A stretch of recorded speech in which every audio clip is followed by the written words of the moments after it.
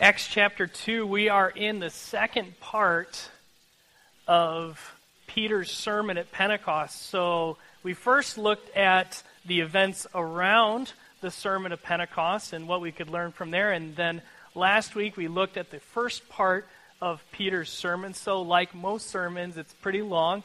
And now we're looking at the second part here today. And today, the sermon is going to be about knowing for certain.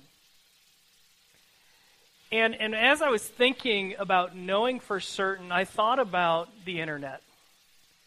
And there are two reasons that I have trust issues with the internet. That I do not know for certain when I read the internet, as much as I may joke about it. But there are two things. Number one is I have experienced so many times when an article comes out to have a couple days later an article totally rebutting everything from the first article, so that is now giving me, now today, when I read an article, I wait a couple days to see if it actually is true. So that's the first thing that has caused me to mistrust the internet. The second thing is my old college roommate, Travis. Travis, who, by the way, is a Presbyterian pastor now. Travis, in his wild days, would often take our other friend, Matt, who's now another Presbyterian pastor, and he would insert Matt into different Wikipedia articles. So Matt became, as it were, the Forrest Gump of the internet, in that it was amazing the things that Matt had accomplished, things that were designed after Matt, and things that Matt invented, apparently including, but not limited to, a tennis racket whose handle in some way was modeled after Matt's body, which to this day I still do not understand because he did not add a fake picture to that. But you have these things on an internet. You could go on, especially the beginning days of Wikipedia, and just change anything you wanted. And you could wait, and you might get away with it for a couple weeks until they changed it back. But that's why websites like Snopes.com exist. These are fact-checking websites. The fact that we even have to have fact-checking websites shows the necessity of them. That there is a need for us to know for certain. For us to know what is truth and what is a lie. And so today, Peter is going to share how you can know for a fact that Jesus is the only Savior who died for us, who rose again, who ascended to the Father, and offers us forgiveness and eternal life forever. And you can know that for certain. And so today we're going to look at a couple facts that Peter presented. We're going to look at some witnesses to the truth that Peter says. And we're going to see, if you're following along in your bulletin there, the big idea that we can know with certainty that Jesus is the promised Savior who offers forgiveness and eternal life. So let's look at fact number one. We're going to look at verses 22 to 23. Follow along as I read. Men of Israel, hear these words. Jesus of Nazareth, a man attested to you by God with mighty works and wonders and signs that God did through him in your midst, as you yourselves know. This Jesus, delivered up according to the definite plan and foreknowledge of God, you crucified and killed by the hands of lawless men. So fact number one, Jesus was approved by God. Jesus had a special commendation from God himself as God's messenger, as his representative, as his Savior. So how do we know That's a fact. Well, we have some witnesses.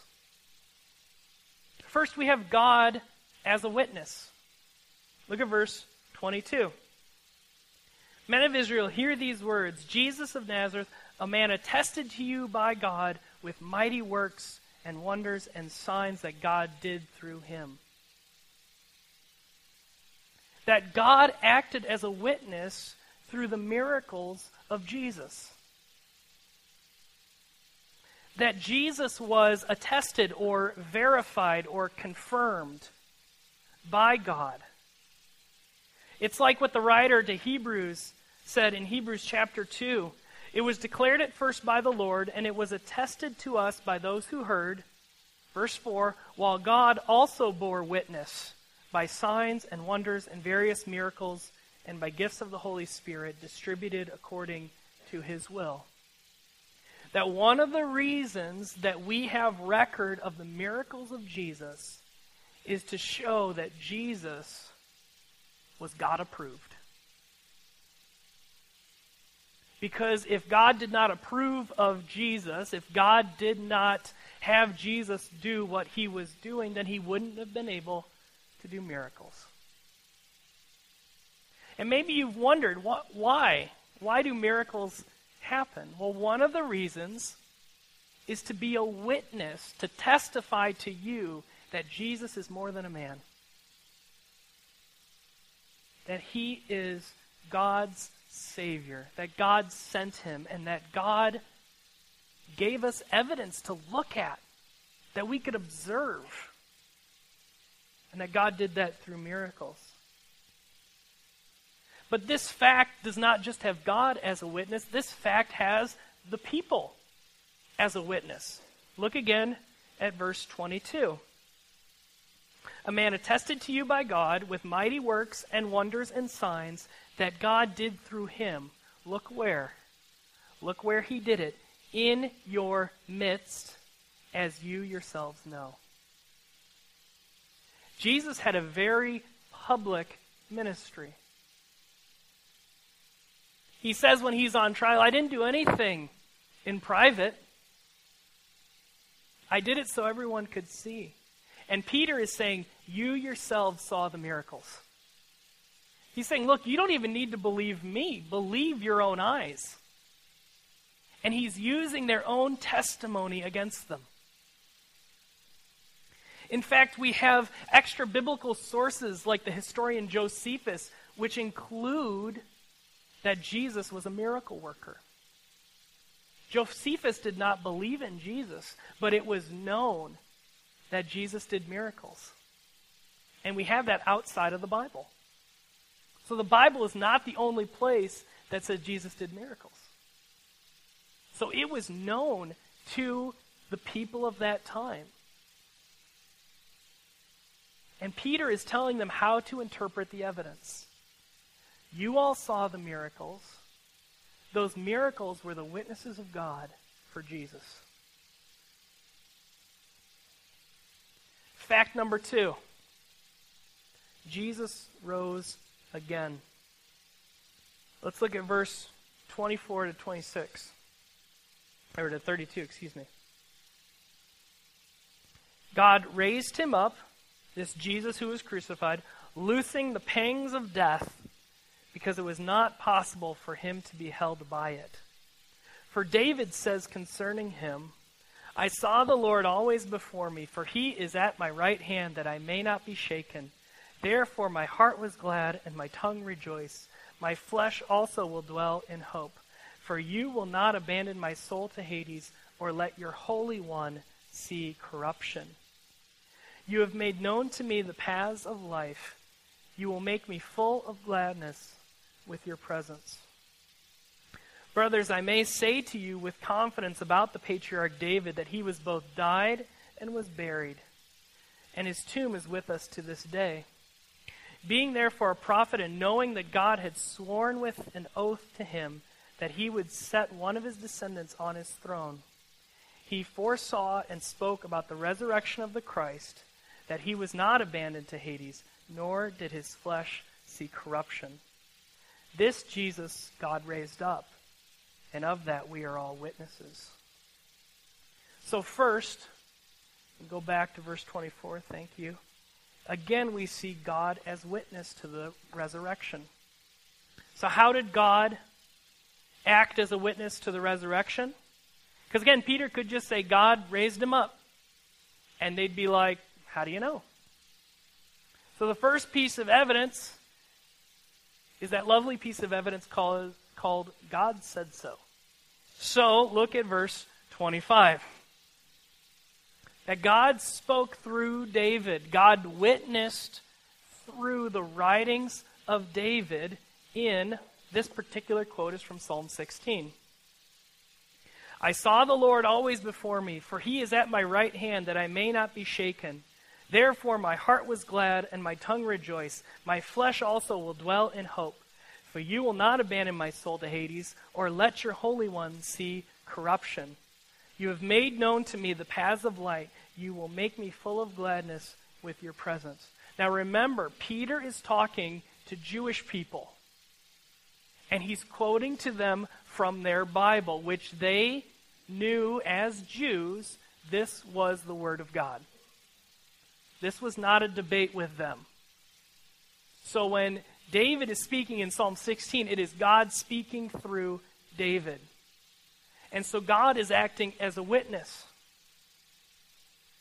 But the question arises, probably in their minds, well, how do you know that's about Jesus? How do you know this talk of resurrection and not seeing corruption and not having his soul abandoned? How do you know that's about Jesus? And I can picture Peter saying, thanks for asking. Let me tell you. Because we have some facts about David. Fact number 1, David died. The first reason we know this is not about David is that David died. Look at verse 29. Brothers, I may say to you with confidence about the patriarch David that he is both dead and was buried, and his tomb is with us to this day. So the first piece of evidence in this argument is this is about Jesus because it can't be about David, because David's dead and he's in a tomb, and you can go visit the tomb because we all know where it is. David's dead. We know. We can take the tour of Jerusalem and see the tomb. So it can't be David. Well, what else do we know about David? Secondly, we know David was a prophet. Look at verse 30. Being therefore a prophet. In the Jewish understanding, and sometimes when we make categories of the books of the Bible, this gets a little lost. But in the Jewish mind, and in our mind it should be there, that every writer of Scripture can be referred to as a prophet. So we talk about the historical books, right, after the first 5. Well, in the Jewish categories, they're called the former prophets. And you can talk about the prophets referring to the whole Old Testament. And so Peter is saying, look, we know David was a prophet because through David, God wrote parts of the Bible. So we know he's dead. We know that he speaks for God, that God gives him words to speak.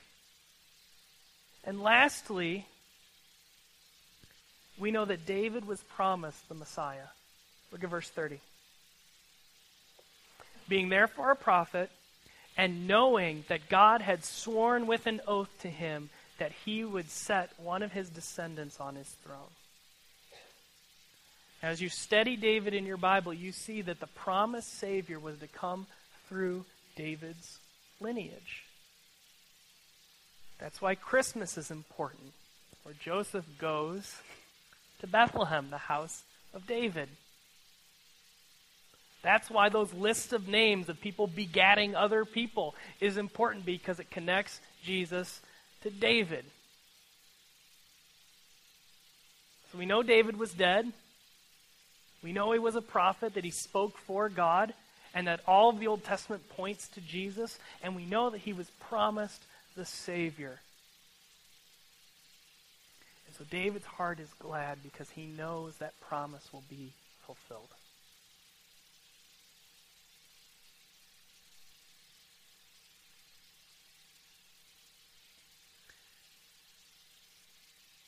But again, how do we know?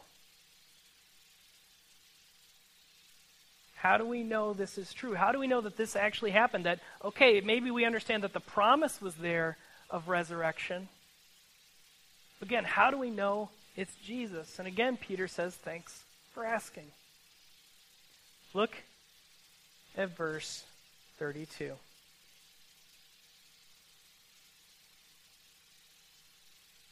Back up to 31. He foresaw and spoke about the resurrection of the Christ, that he was not abandoned to Hades, nor did his flesh see corruption. Verse 32.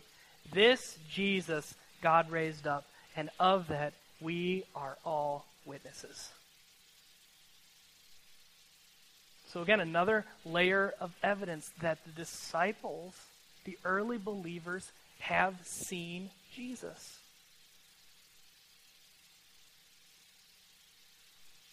He's saying you can know that this prophecy is about Jesus because we have seen him raised up from the dead.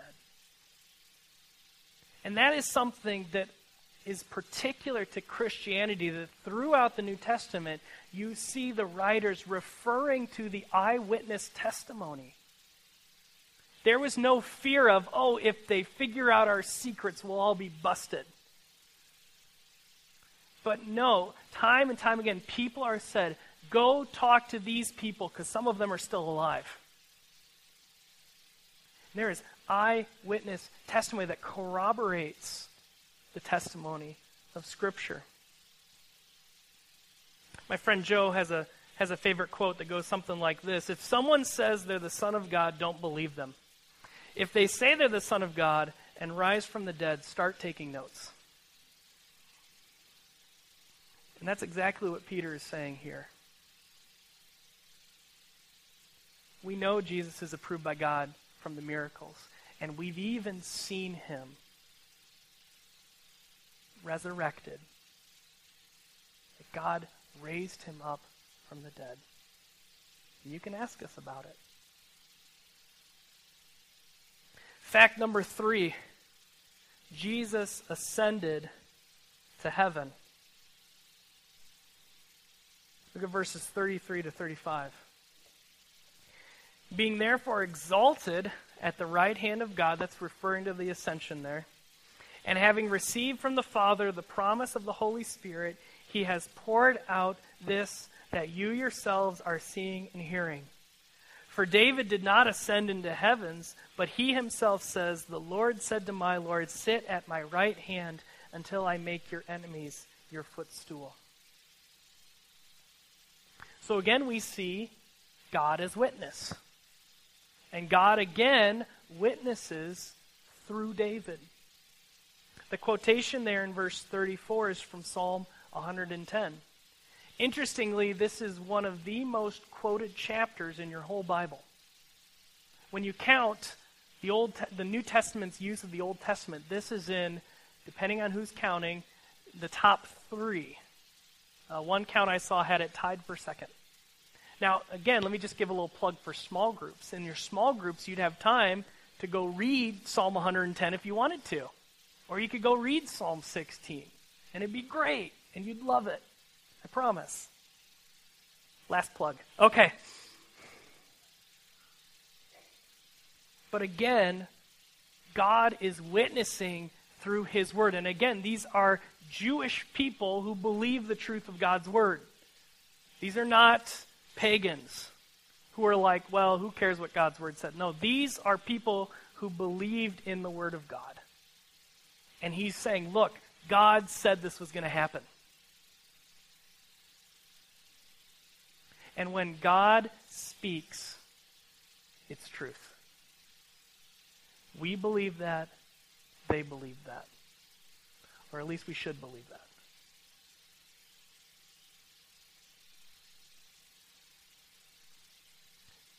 So David said, the Lord said to my Lord, sit at my right hand until I make your enemies a footstool. But that can't be about David. The king said to his Lord, someone greater than King David. And the picture is of King Jesus. This is a wonderful picture in your Bible of Jesus as the victorious king seated on a throne. The idea is a picture of the power of Jesus, of the sovereignty of Jesus. Look at verse 35 there. Until I make your enemies your footstool. This is incredibly powerful and incredibly able to change your life, because any enemy of Jesus, any wickedness, any injustice, any corrupt power, no matter how big, is but a little stool compared to Jesus. I want you to think about the last time you got into a fight with your ottoman. Now, maybe you stubbed your toe on it, but chances are, if it got the first hit in, you got the last. And like I've said before, if you've heard me say this before, I've never met anyone afraid of an ottoman. And that's the picture the Bible has of wickedness, of injustice, of evil. Compared to King Jesus, they're a little stool for his feet. That's your Savior. That's your God, the God that cannot be defeated, the God that cannot be overcome, the God who will one day bring complete justice. Because no evil in this world can defeat him. He will one day wage perfect and just war on all sickness, death, and evil. And since they're only a footstool, he's going to win every time. There is a hope of justice. Because we live in a world full of injustice and pain. We live in a world of war and famine, and many believers in other countries understand that more than we do. And especially to them, but also to us, is said one day Jesus will conquer all of his enemies because they cannot stand up to him.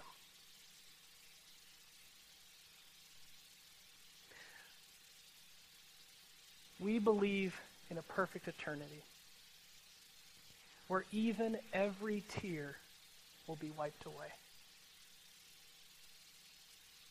And it doesn't come through you and me just making everything better. We're called to that.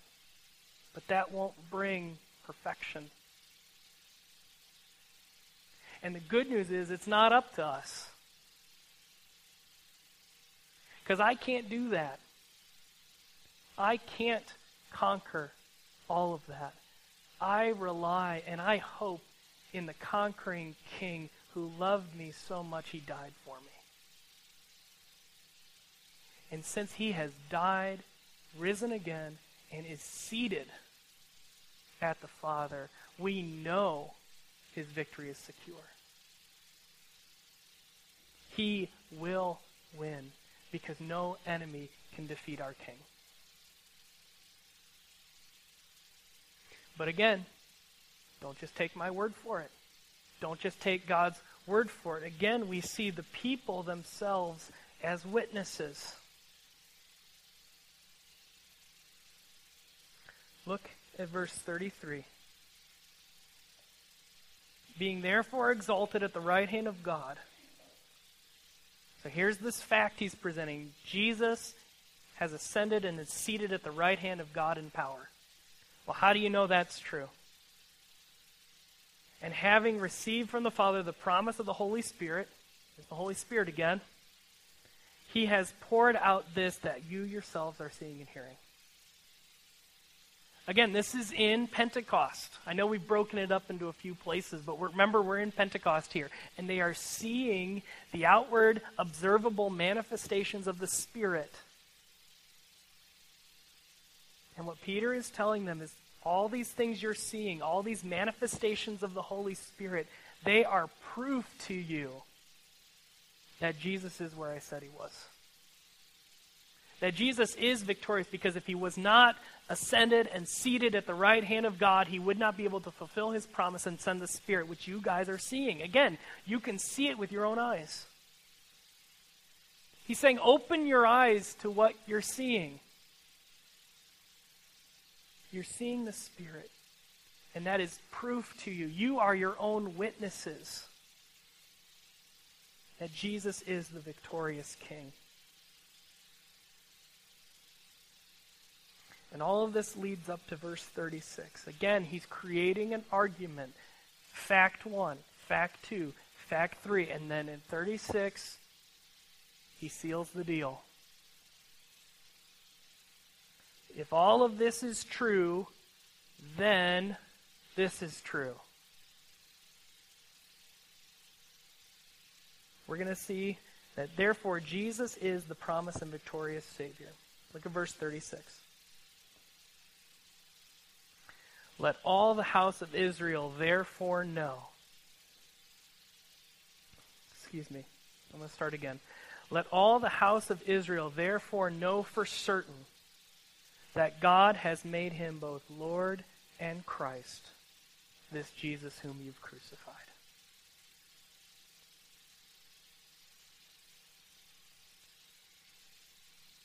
With all of this evidence, with all of these witnesses, it's not just an emotional feeling. It's not just something that if you get caught up in all the hubbub that you're going to just feel for that moment. No. It's better than that. It is something that you can know for certain because you have the witnesses. You have the witnesses of the Word of God, and you have the witness of what you are seeing. And all of it points to this fact that God has made him both Lord and Christ, this Jesus whom you crucified. That Jesus is the crucified and victorious Savior. That he is the promised Messiah that was to come and save his people from their sins. And you don't have to doubt that because you can know for certain.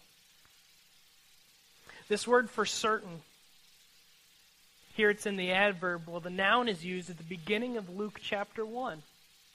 And we know that Luke wrote sort of part 1 and part 2, the book of Luke and the book of Acts. Well, at the beginning of Luke chapter 1, he says this: It seemed good to me also, having followed all things closely for some time past, to write an orderly account for you, most excellent Theophilus, that you may have certainty concerning the things that you have been taught. This certainty that what you've been taught is true. And Peter is saying to the people around him, look at all the evidence and you can know for certain that it's true. That Jesus is the one Savior. That Jesus is the victorious Savior. That they are welcome to weigh the evidence, to talk to the eyewitnesses, that he even uses their own eyewitness testimony against them.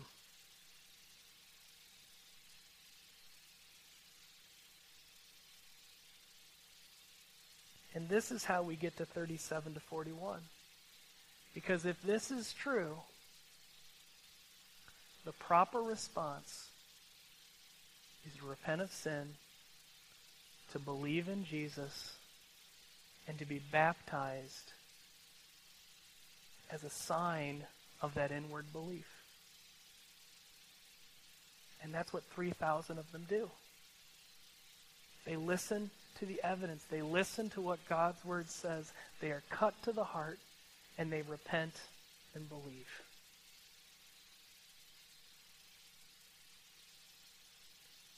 And for some of you today, you need to follow the crowd. You need to follow those 3,000 who understood the truth of God's word and repented of their sin and believed in Jesus, and as an outward testimony of that belief were baptized that very day.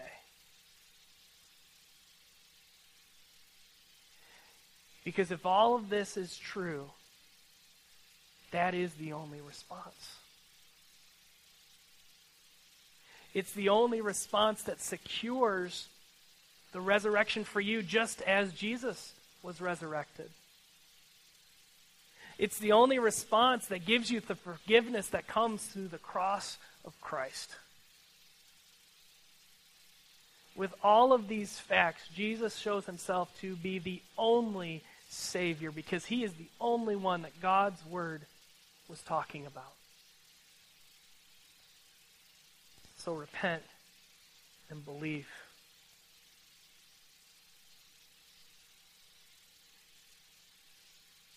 And if you've done that, if you've repented of your sin, if you've believed in Jesus for the forgiveness of sins and the gift of eternal life,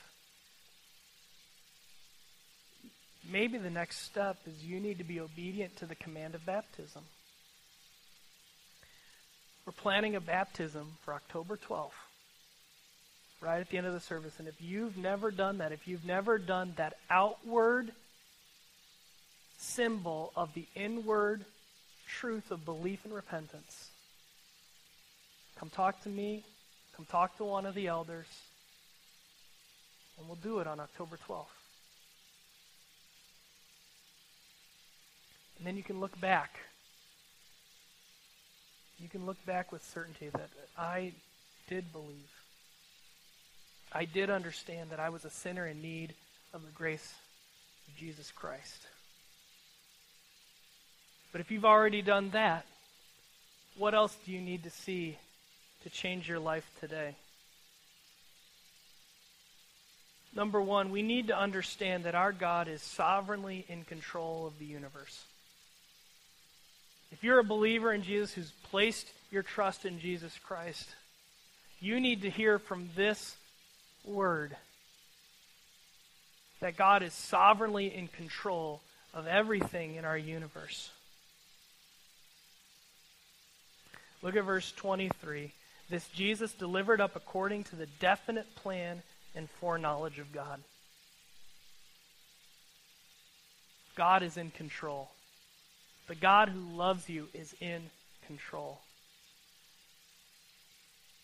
And the fact that prophecies came true is a sign of the sovereign power of God. I can't prophesy without sovereignty. And it's God's sovereignty that allows him to speak in the past and have it come true in the future. So every time you see a prophecy come true, every time you read the Christmas story and see all of those times where God's word came true in the life of Jesus, you need to see the sovereign guiding hand of God on your life.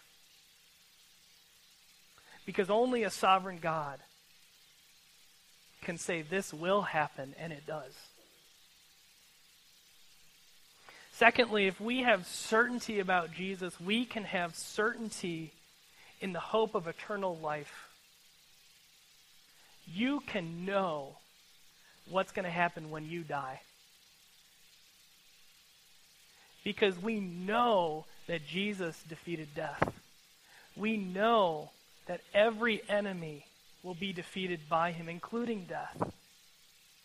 And so you can know that you have the hope of eternal life.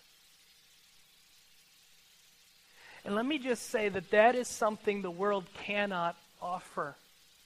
When I talk with unbelievers, what I hear so much is a lack of hope. Because there is nothing and no one in their life that can guarantee hope. But Jesus can. And he does.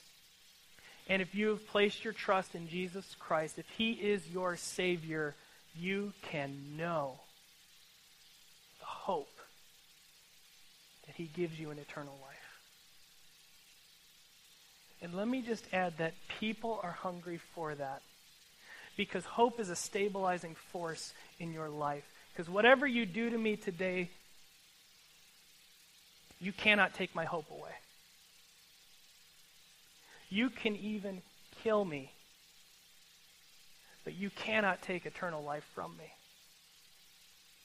And if you don't see how that changes your life, you need to take a hard look at your life. Because the hope of the future, the certain hope of future, changes how you live today. And if you don't have that hope, you're going to live differently today.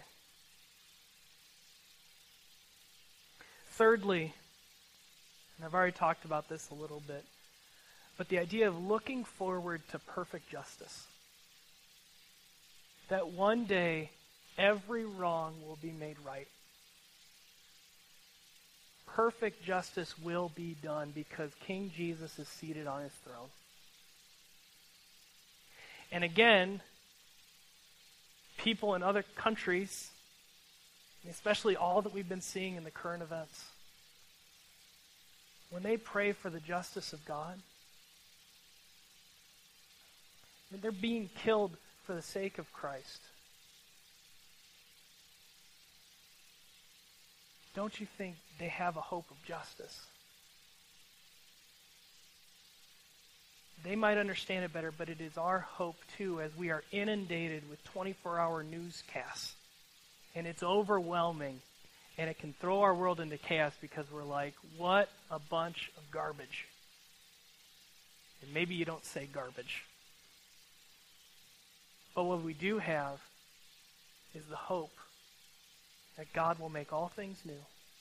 He will punish all evil and all injustice, and all will be made right.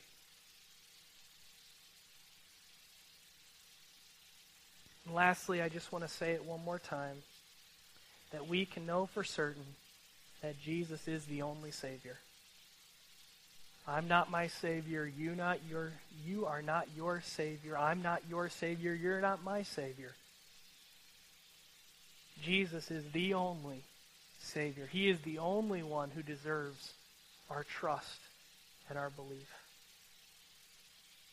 There's no other way. Like Peter said, Lord, to whom shall we go? You have the words of eternal life. We could add to that, you and no one else.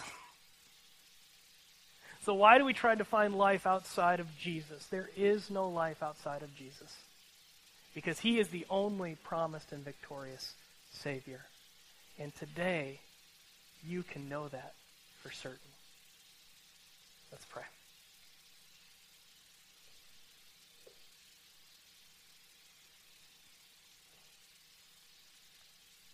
Father God, we thank you for Peter's sermon.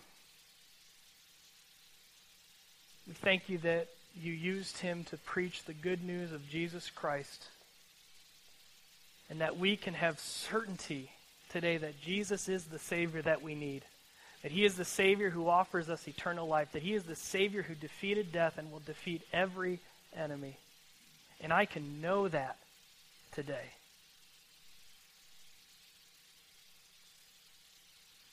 God, help us to understand the hope that you offer. And God, help us to live today with that eternal perspective. That when we know we have hope in the future, we can live radically Christ-like lives today. God, we thank you for all of the testimony that we've heard in this passage and how much you speak and how much we can look at and know for certain that Jesus is our Savior. And God, that we would repent and we'd believe in Jesus, and that we would then know the hope of eternal life. Pray this in Jesus' name. Amen.